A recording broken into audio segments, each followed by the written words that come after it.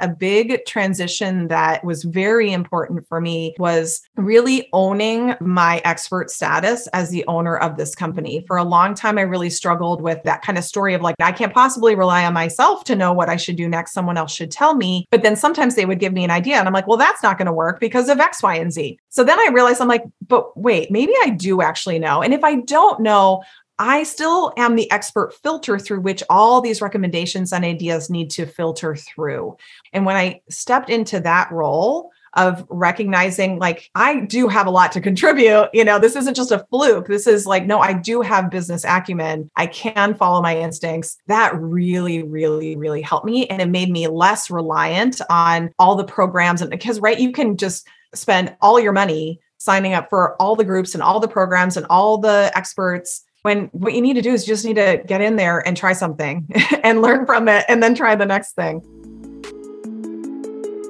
Are you interested in learning more about owning your own portfolio cash flowing rentals? If so, we invite you to take our free mini course, the Crash Course in Cash Flowing Rentals. When you take our mini course, you'll learn the strategies we use to build our portfolio. You'll also get to see several of our students featured who have successfully built their own portfolios as well. To take our crash course, link to semiretiredmd.com/mini course, MINI-COURSE, or visit our website at semiretiredmd.com and link to the crash course on cash flowing rentals there.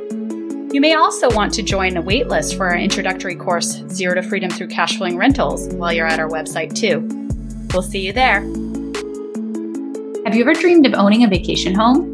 What if it could double as an investment property that makes you money and helps you save on taxes? Our new course, Accelerating Wealth, Short-Term Rental Blueprint, will teach you how to purchase and set up your short-term rental the right way. Learn more about the course at semiretiredmd.com/STR-course.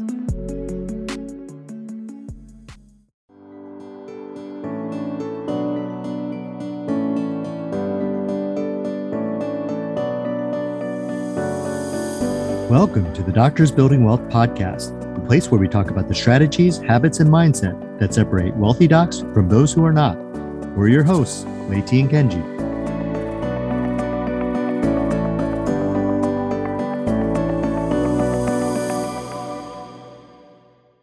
Welcome to another episode of the Doctors Building Wealth podcast. We are so excited to have Dr. Katrina Ubell here with us today as a guest. Welcome, Katrina. I'm so glad to be here. Thanks so much for having me. So we knew Katrina going back a couple years now. We've hung out at a lot of development programs together, and it's been a lot of fun. And we are so excited to have you here, Katrina, today to talk about entrepreneurship, because you're really one of the most successful coaches who have gone out there and created programs for doctors in coaching. And so can you tell everyone a little bit about you and your journey? Yeah, absolutely. So I'm a pediatrician and worked in private practice for over 10 years. And really, my entrepreneurial journey came out of me solving for my own problems. So I never grew up ever thinking like, I want to own a company someday. My grandfather had been an entrepreneur, but like I never met him. He had died before I was born. So I think there's a little bit in the family, but like my dad definitely didn't have any of that. And so I never, ever, ever guessed that I would, own a company by myself. I did think for a time, like maybe I'd become like a partner in my medical practice or something like that, but that was probably the extent of it. And I really, I have an engineering degree in undergrad. Like I don't have any business background. I, never had even really paid attention. Like I remember being like, now what exactly is marketing? Like I didn't even know what like a lot of the words were, learning like what revenue is and things like that. So my issue was that I just was struggling with my weight so much. It really started to be an issue in medical school. And over the course of, all of my training and then into many years into attending life, I just kept gaining and losing weight. And I just could not figure out like a way to lose the weight and keep it off. So like I could follow some strict plan and deprive myself and feel awful, get the weight off, but then I would right away, eventually go back to my old habits, gain the weight back again. And then the cycle continued and continued. So I was approaching 40 years old and kind of doing a life reevaluation like a lot of people do with milestone birthdays, and really just started thinking like, this doesn't make sense. Like what I'm doing here, I'd had my last baby, I'd lost that weight, swore to myself I wouldn't gain it back again, promptly gained it back again, and was just like, but even like logically, it does not make sense. Like this is like the doctor brain, the engineer brain going like, but it does not make sense that the only way to, live at a healthy weight and to feel like normal around food is to have something that's very controlling, where you have to like spend a lot of time planning and preparing and counting and logging. And like, it just didn't make logical sense to me. So I sort of thought, I got to try something different. Obviously, what I've been doing isn't working. Through that, through a very circuitous path, I ended up finding, well, first I figured out that I was actually an emotional eater, which I had rejected. I was like, no, I'm actually really highly functioning in my life. I had a very judgmental viewpoint on like what emotional eating was. And through this process, I was kind of introduced to the idea that like, okay, but if you're eating for any reason other than fuel for your body, that's eating for emotional reasons. And I was like, oh, well, okay. I mean, if that's what it is, then yes, for sure I do that. I definitely do that. And then I started realizing like, well, hold on, what's an emotion? Like, I don't, I'm not someone who's like very openly expressive from a feeling standpoint and stuff. So I found life coaching and it really, really changed my life. Like it really helped me to understand why what I was doing before wasn't working and what to do to actually solve the weight problem. So I lost weight. That was in 2016. And it changed so many things for me because I'd really thought like a big issue too was just the unpredictability of my life as a doctor.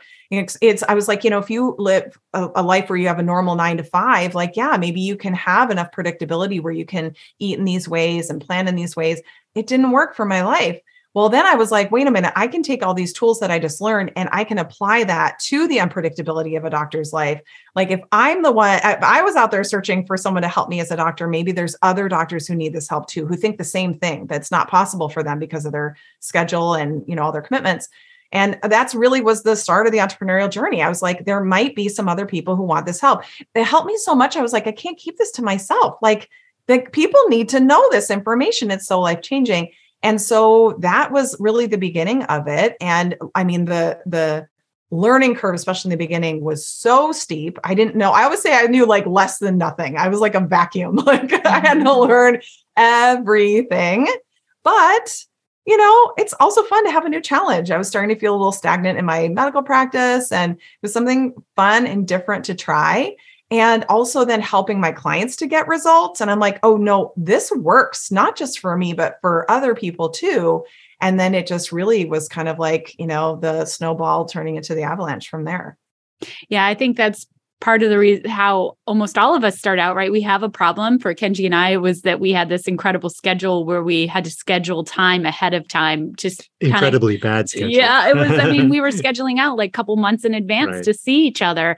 And that was our pain point, right? And then once we figured out real estate and we figured out, well, we can work whatever we want in medicine, you have to kind of tell everyone about it because you're so excited about what you've learned. And I think as doctors, we love to teach in general. And that's what we spend a lot of time educating patients. Well, if we find something great, we want to tell all the other doctors about it too. So that makes complete sense. Well, we also want to help people as well, right? So contribution being a big part of fulfillment for us. And so that was a big component of helping others achieve what we've achieved. Right. Yeah. 100%. So I could totally see that. How did you decide, though, that you were going to go from a one-woman show to building actually a big company? Like, what was that transition, or did it just happen kind of gradually, or did you know that from the beginning? It for sure has happened just kind of gradually. I feel like just sort of in general as a person, I have a hard time with like a big picture vision. Like, people love to spend like, what are you going to be doing in 10 years? And that's a hard exercise for me. I mean, even just 1 year feels like a lot to me to be planning that far out. So I think if I knew what I would have in several years, it would have felt so overwhelming that it probably would have just really slowed me down. And I much more just approached it as like, what's the next best step, or where do I really need help, or where is there somebody that I could bring in who can do this thing way better than I can do it? And then they should be doing that. So that first hire, I think is often just like the most challenging. I was really nervous about it. I just hired a virtual assistant. And so, went through the process and she's still actually in my company today, and in a totally different role, but she really came in and helped me to figure out like, how do I do this with somebody else? And I think it was like 10 hours a month to start with. It was really just like some, helping me with the email inbox a little bit, just some basic stuff. And then over the course of time, she was able to help me really start to build things. And then it was like, you know what, I need some help with this coaching. Like, I can't run this business and do all the coaching. And then it just started developing from there. But I think for me, it really started as like the commitment to contractors felt less heavy or, like looming or, like scary, in the sense that I knew that, these people are doing their job and like, I'm just a client of theirs and they can get other clients, like if this doesn't work out. So that helped me to just feel a little more free to bring them on, try things. And then over the course of time, it became clear, okay, now we need to actually have employees and we need to, and understanding the difference in, and I'm making a generalization here, but the difference in the quality of the work that somebody does when they're employed by you than as a contractor. And there's amazing contractors out there for sure who do excellent work no matter what. But, so there's something to be said for having someone in your company where their whole entire job is to just think about your company and your clients and how to best serve them, that you're probably not going to be getting, from a contractor. So it was a very gradual progression. And if I'm 100% honest, there's times now where I'm like, oh man, remember when we were smaller? Like that was kind of fun too. I think it can be easy to think that like bigger is better. And it's just different. There's great things that come from it. And then there's other things like, building teams and learning how to manage people and how to lead people and things like that I just had never really thought about too much. Yeah, I want to highlight what you said was you thought of the next best step. And I think if you think about that long-term vision, some people can get overwhelmed. And I love how you really thought about the next step and then figured out once you had that person in your company, what you needed next. Do you have any advice for people who are saying, well, what is my first step? Do I go with a personal assistant? Do I go with, somebody who's a VA internationally? Do I go with a local person? Like, how did you kind of navigate those waters when you were first starting out? If you still remember, I know that was a long time. Yeah. No, I mean, I think it really just came down to, it's kind of like when you think about even, being an attending out in practice, like, for sure, there's doctors who are doing all the stuff, but like, why do we have a medical assistant or a nurse? To help us with the things that we don't have to be doing. Like as a pediatrician, like, does it make sense that I'm spending my time giving people shots when somebody else could do that? I could be in the next room, serving the next patient. And so I think you get to a point in the business where you realize like, I can do all these things. I am doing all of these things, but, someone else like really likes to do these things that I don't really particularly care to do, or things that just aren't the best use of my time anymore. I think for sure, like people say this all the time in business, it's like you either have time or you have money. And so, if you want to work 60, 80 hours a week, like for sure you can do it all yourself. But, I was doing this also when my kids were in school. So I never even ever had even 40 hours a week to work on the business because I was dropping them off, picking them up, like the whole thing. And so I knew, well, for me, spending money is going to make more sense because I don't have the time. So I think, also for doctors who maybe have built up a little bit of a nest egg, they also can go, hey, you know what? Like I actually have the money. Yeah, I can make this financial investment. And then in terms of who to hire, I think that's such a good question, what you asked for. Cause like right now, my assistant is like my executive assistant, but also does personal stuff for me. I think I felt at the time, like, no, I just need help with the business. It's funny because like, we're obviously like financially sound as a family, but like I'm much more conservative with the business's financials than I am with my personal stuff. Like I'm much more like, well, I'm only going to spend that if I'm sure, it's like, it's almost like I feel like the custodian of the business in making those financial decisions versus like making them for me. But I personally chose to hire someone in the US versus an international VA. I think that both can be amazing. I know a lot of people love both or one or the other for specific reasons. I personally just love the idea of creating a job for somebody in America.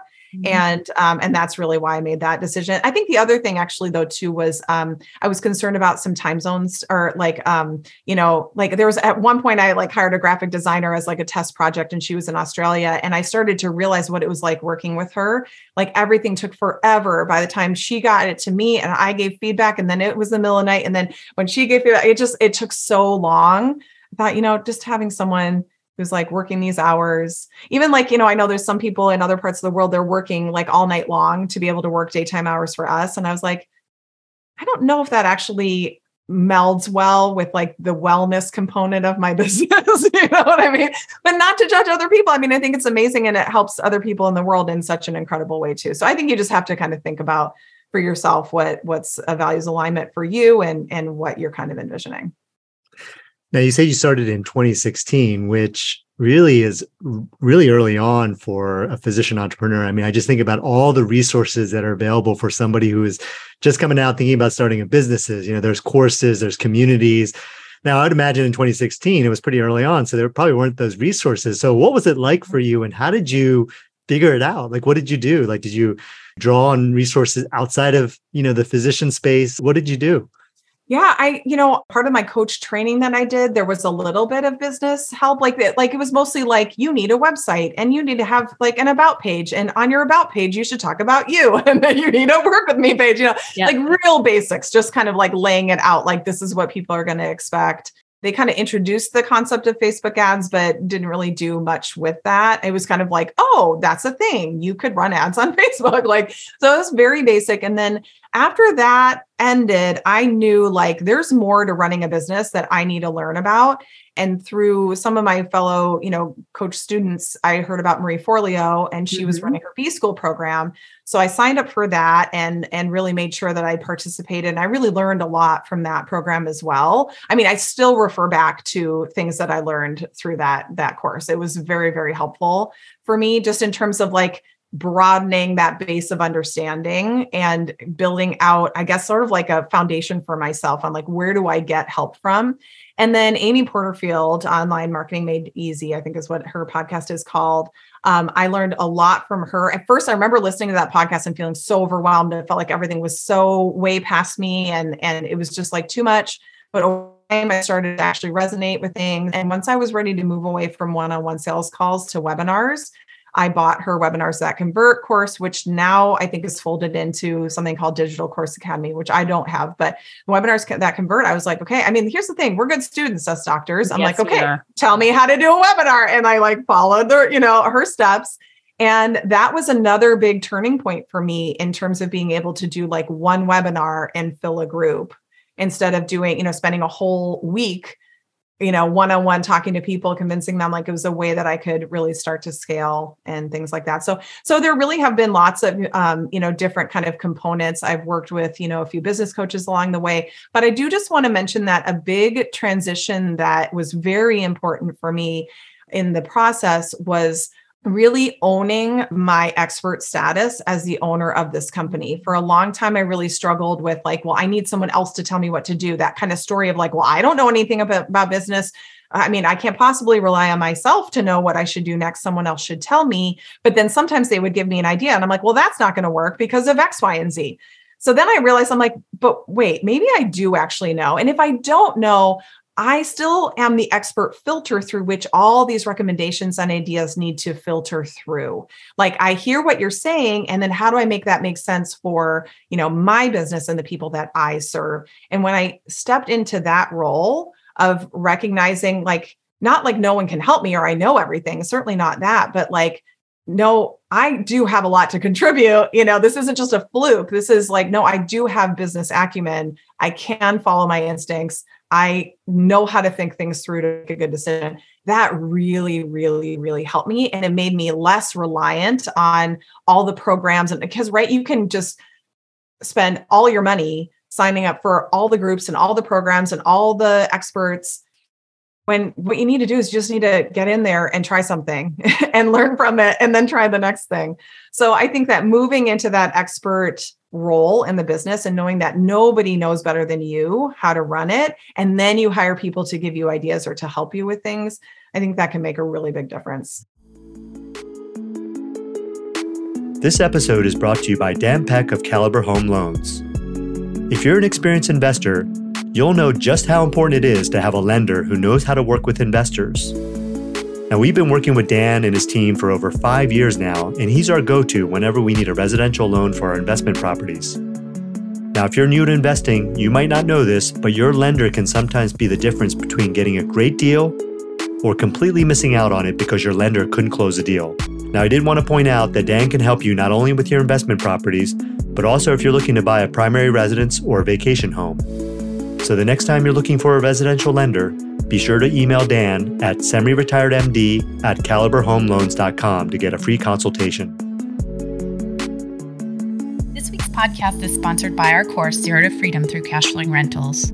Zero to Freedom Through Cash Flowing Rentals is a 10-week online course focused on helping physicians and high-income earners go from knowing little to nothing about real estate investing to confidently buying the cash flowing rentals that will allow them to achieve financial freedom and work in medicine or their day jobs on their own terms. Our course is only open to registration twice a year, so be sure to get on the waitlist at semi-retiredmd.com and check out the course details on our course landing page. I think that's a really important thing for people to hear, because that's a mistake I've made along the way too, is thinking, well, they're experts. I'm not an expert. I don't know how to build a business. So I need to just go with whatever they're talking about. But they don't, a lot of times the experts don't understand the people you're speaking to at the level that you do, especially if you're one of those people, right? We were those people. So we understand. And if you just take the experts' advice ad hoc and just implement it, you do yourself a great disservice and your business a disservice, because you actually know a lot more than you think you do. Mm-hmm. And I'm just reiterating it because we've made that mistake. I've made that mistake along the way. And I want people to hear, to trust themselves and trust their intuition to some level too, along the way, especially, for our students building real estate empires. They're going to build teams. They're going to get a lot of advice from outside experts. I mean, property manager might tell them, hey, you should set the rents at this. But a lot of times we have students pushing back and saying, you know what, I've gone out, I've looked at the numbers. I really think rents can be higher. And then they suggest that and they do it and they get the higher rents. So trust yourself. It's not always that the experts know everything. You know a lot more than you get credit for. What kind of mistakes have you made along the way? Can you name maybe like one mistake that you think would be helpful to our people who are just starting out with their real estate portfolios? Oh gosh. Well, I've made lots and lots of mistakes. Or we could say tried a lot of things that just like did not work. I think it's easy to look at, other people's companies and just be like, they whatever, like have the magic wand and it always goes easily for them and they never struggle. And that for sure has not been the case for me, because like entrepreneurship is amazing and it's also really hard. And some of us really like even the challenge of it. When it gets really hard, I'm like, oh, but also like, I'm going to figure this out. Like I love that challenge. I mean, one thing that really sticks out is several years ago, I had the whole impetus for this is so interesting. I had actually hired a publicist because I was working on attracting an agent, like a literary agent, to be able to promote, or try to get a book deal. And so the way it works in the world to figure out how big your platform is or your audience, people just go to social media, right? Because they don't know like how big your email list is or how many podcast listeners you have or anything like that, but they can see how many followers you have on Instagram or on Facebook. And so I hired a publicist knowing I'm going to be getting to that point. And I want, like my Instagram had like 1,000 followers and I literally posted nothing. Like, I don't know where those people came from. They're like, maybe in case she ever changes her mind, I'll be ready and waiting. So we thought, okay, let's actually put some focus onto social and work on building this. And so we worked on getting me onto, different podcasts and things like that. And then kind of the publicist sort of felt like, I'm kind of hitting a wall. And I thought, well, what if we just bring some people who have a bigger presence or a bigger following onto my podcast? Like maybe that could be a way, they could cross promote or things like that. So we thought of different authors who had successful books, and without naming any names, a name came up on somebody who had been like on Oprah several times, like a really successful doctor that really was like a pioneer in her field. Like really, I really respected what she had done for women's health and stuff. And it kind of worked out, like her seminal book was like coming out on like a 5th edition or something like that. So I was like, great, let's have her on. And so I interviewed her several months before I actually released the episode. Cause sometimes sometimes you can just sort of batch things and then use it later when, whatever. And this was like toward the end of 2020. And without getting into lots and lots of details, basically, my team and I, we did not do our due diligence on her. Like I just was going based on her like previous reputation. And so by the time that this thing comes out, which I still maintain was a good conversation and like still useful, it turned out that she on social was just like promoting all kinds of like conspiracy theory stuff, like off her rocker, let's just say, and definitely not mainstream, opinions and stuff like that. And so, the backlash was swift and people letting me know, like, what, like, and of course we didn't talk about that on the episode, but the way the world works these days, right? It was like, no, if you're promoting that person, then they find the social media page and then they might be sucked into that or whatever. And so, I had to pull it down, which I'm still bummed about because the episode itself was useful. But like, I mean, to be honest, I really thought like, and I know some people did. They're like, I got a lot out of that. And also, I'm not going to follow her because I don't agree with that. But other people aren't able to kind of see that nuance. So that was a mistake to not do the due diligence to figure out like kind of a little bit like, who am I getting into bed with here? Mm-hmm. It's easy to be like, well, I met this person and they seem great and they seem like they'd be a good collaborator. We could cross promote or, different things like that. And, you just got to be careful. I know I'm not the only one who's been burned in these ways before, like other people have too, in various ways. It's a good idea before you really move forward to just like check a person out. It's just the way of the world. But that was one where I was just like, ouch. I mean, and luckily it was like kind of right before Christmas and it blew over really fast. Like people were just like over it and on to the next thing. And I think I'm proud of how I handled it. But that was a definite stumble for sure. Yeah, I think I heard some advice, I don't remember where it's like when you meet somebody the first time, you have a great relationship, you want to jump right in and start doing business with them. But I think there is something to be said, drawn out of this experience of giving it time and seeing how the person shows up. Mm-hmm. Maybe it's a referral partner or somebody else that you maybe even want to bring into your business, but just see how they show up, weeks and months before you move forward, because they will show you who they are. And in that first meeting, if you make an agreement and you don't know them really well, you can really end up making mistakes. Mm-hmm. I think that's a really good kind of thought that comes out of there. Mm-hmm, for sure. Definitely. And even to this day, I really do think about things a lot more and like, what's, occasionally I ask someone on my team, I'm like, I need to do a deep dive internet search. And they've come back, I've been on Reddit, I've been on everywhere, like looking, like really finding out like, what is this person about? And I mean, that's just, I think, due diligence at this point. I think that's the smartest thing. Yeah. And we've all had stumbles, but we brush ourselves off, we learn from it, and we keep pushing forward. And so maybe this will kind of lead to the next question, which is, what is the secret behind your success? Because I think, you're one of the top coaches and especially in the weight loss space, and just so curious to kind of hear from you directly, like, what do you think has been the key to your success? I mean, I think a big part of it is just keeping going, I think it's easy, especially when something is a side gig, or like you don't really need the money. It can be easy when it gets hard or just life gets busy or you have other commitments and stuff to let it go by the wayside.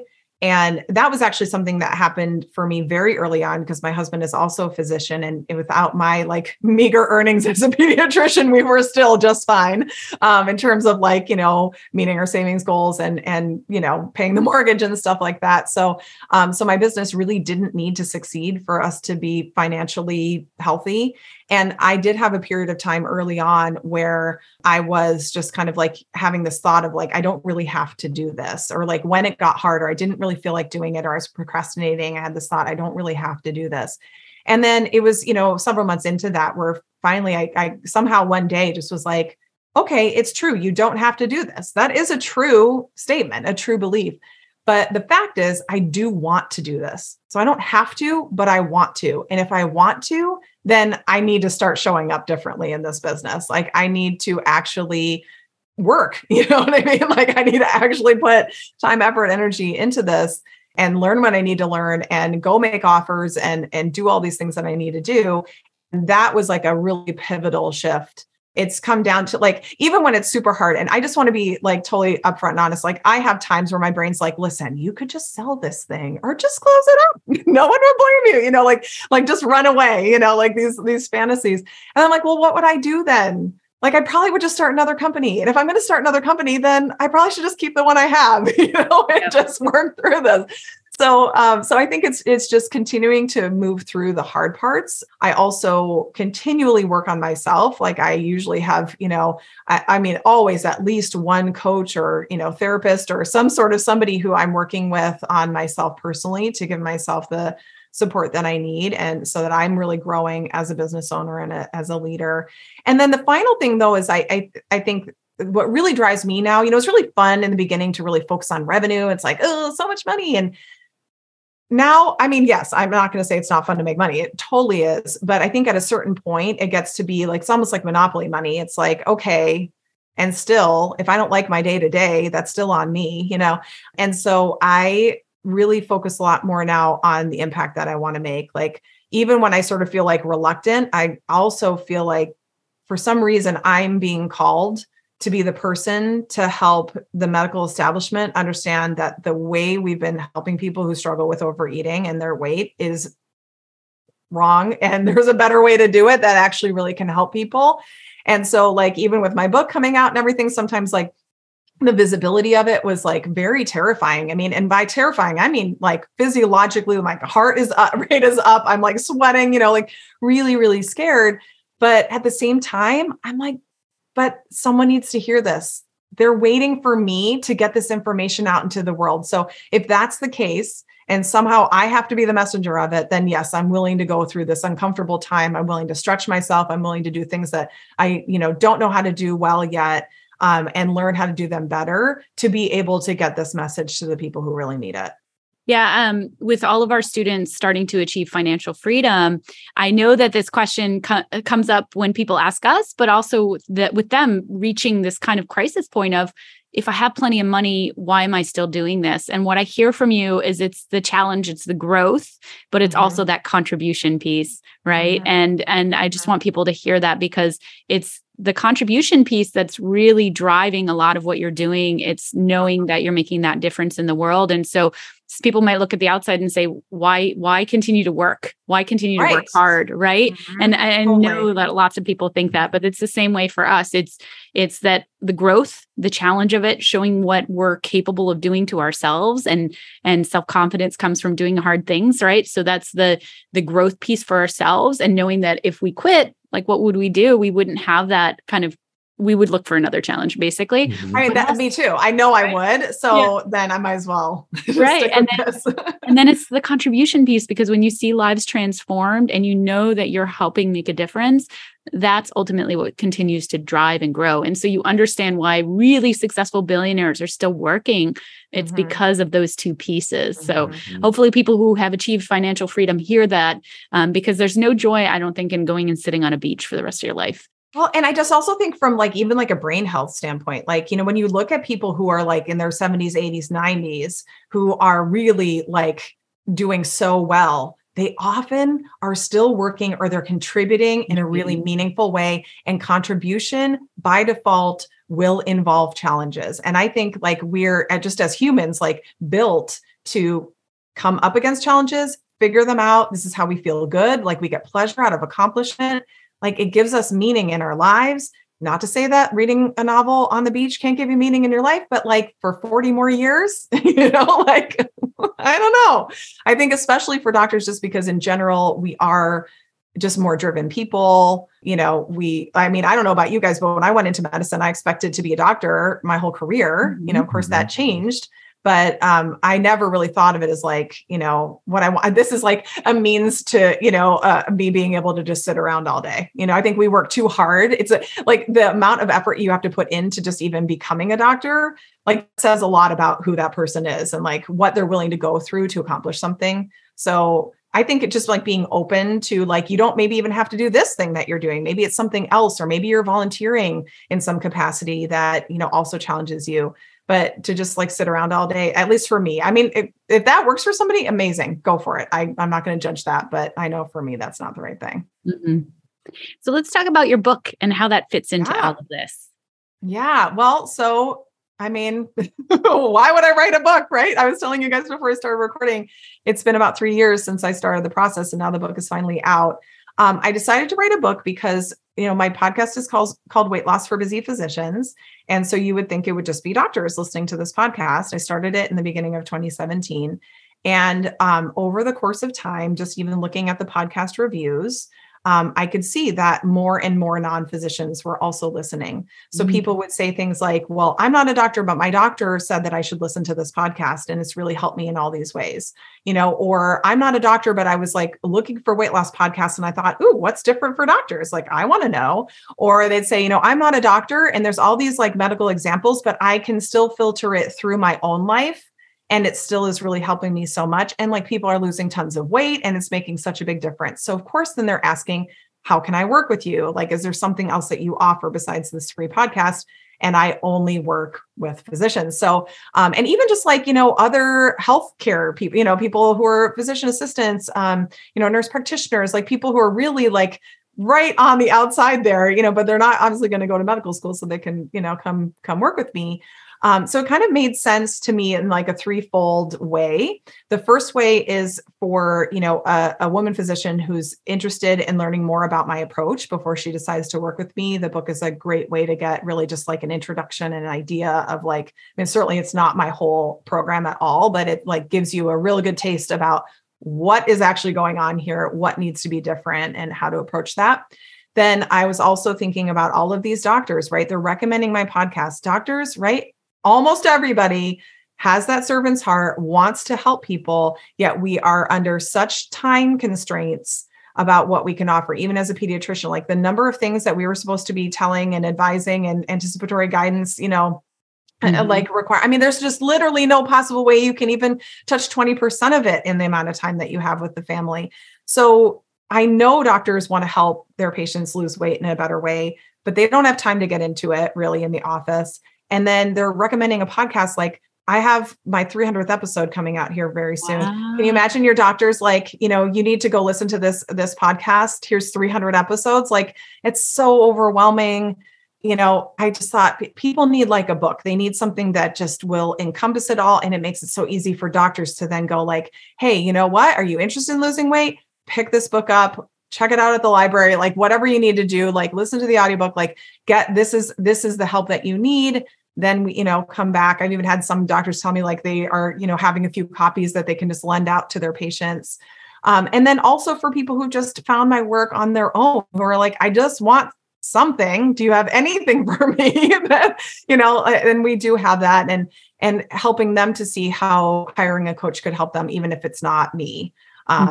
Just to help them to get that initial help, or maybe even be able to work with a coach and say, hey, could you read this book? I would like coaching, through this process that's in here. So I really kind of thought of it as like, really this multifactorial impact that can be made with this one book. And so it was worth it to go through the whole process of, proposal and agent and selling it to publisher and, writing it and all the marketing and all of that stuff. It really is something to be proud of. Like, this is like to the point of like, just keeping going. It is so easy to quit the process of writing a book, like every step of the way. So to continue on and do it anyway.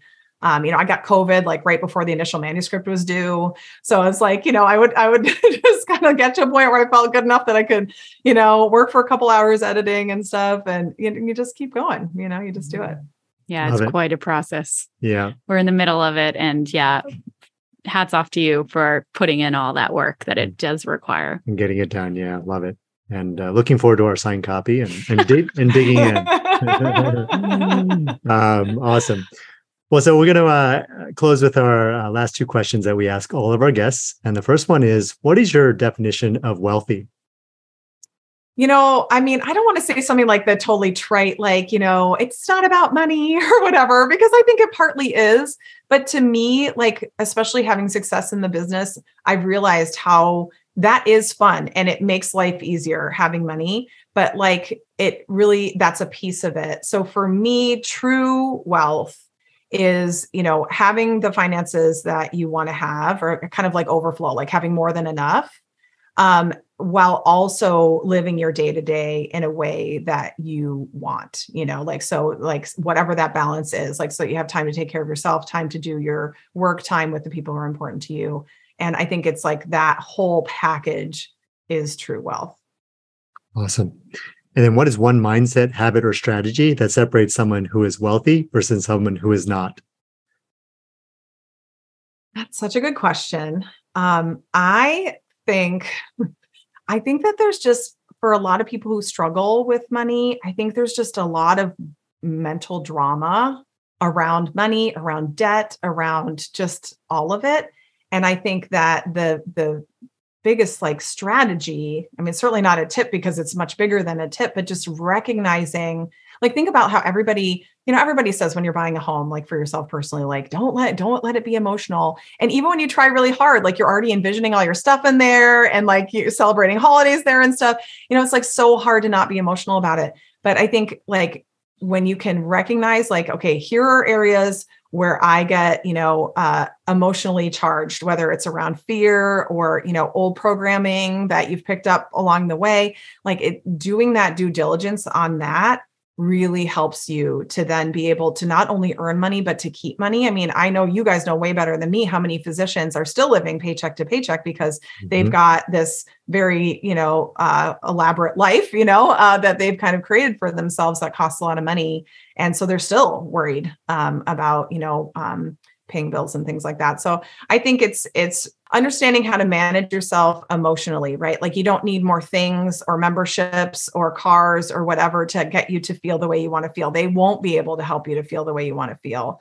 Like that's your job with your own brain. And I think that's actually really, really good news, because I think, right, they're like, well, now I've spent all of this money and I'm still not happier. So maybe something's wrong with me. Like nothing's wrong with you. You have a human brain. And so learning to manage that and work with it, I think is the best way to accomplish that. Yeah. The happiness doesn't come from external circumstances, right? That's something we're trying to teach our kids too, because if you learn that, I think most of us learn that at an older age, but if we can teach our kids that when they're young, right, that they don't need to go to Legoland to be happy, that happiness starts just sitting in your room reading, right? You don't need that external circumstances and stimulation. I think that's beautiful. Thank you for sharing that with us. Appreciate it. Absolutely. Well, thank you so much for spending time with us, Katrina. Can you tell people how to find out a little bit more about you? And then we'll put the links below. Yeah, absolutely. So, my book is called How to Lose Weight for the Last Time, Brain-Based Solutions for Permanent Weight Loss. So that's available anywhere books are sold. And I also recorded the audiobooks. So that's available on Audible and I think Apple Music, or I don't know, wherever you can buy audiobooks, you can get that as well. And then my podcast is Weight Loss for Busy Physicians. And I also have a bunch of free resources on my website, which is katrinaubellmd.com. Thank you. It's been really fun to spend time together after not seeing each other since COVID. Yes. Thank you so much for being here. Thank you so much for having me.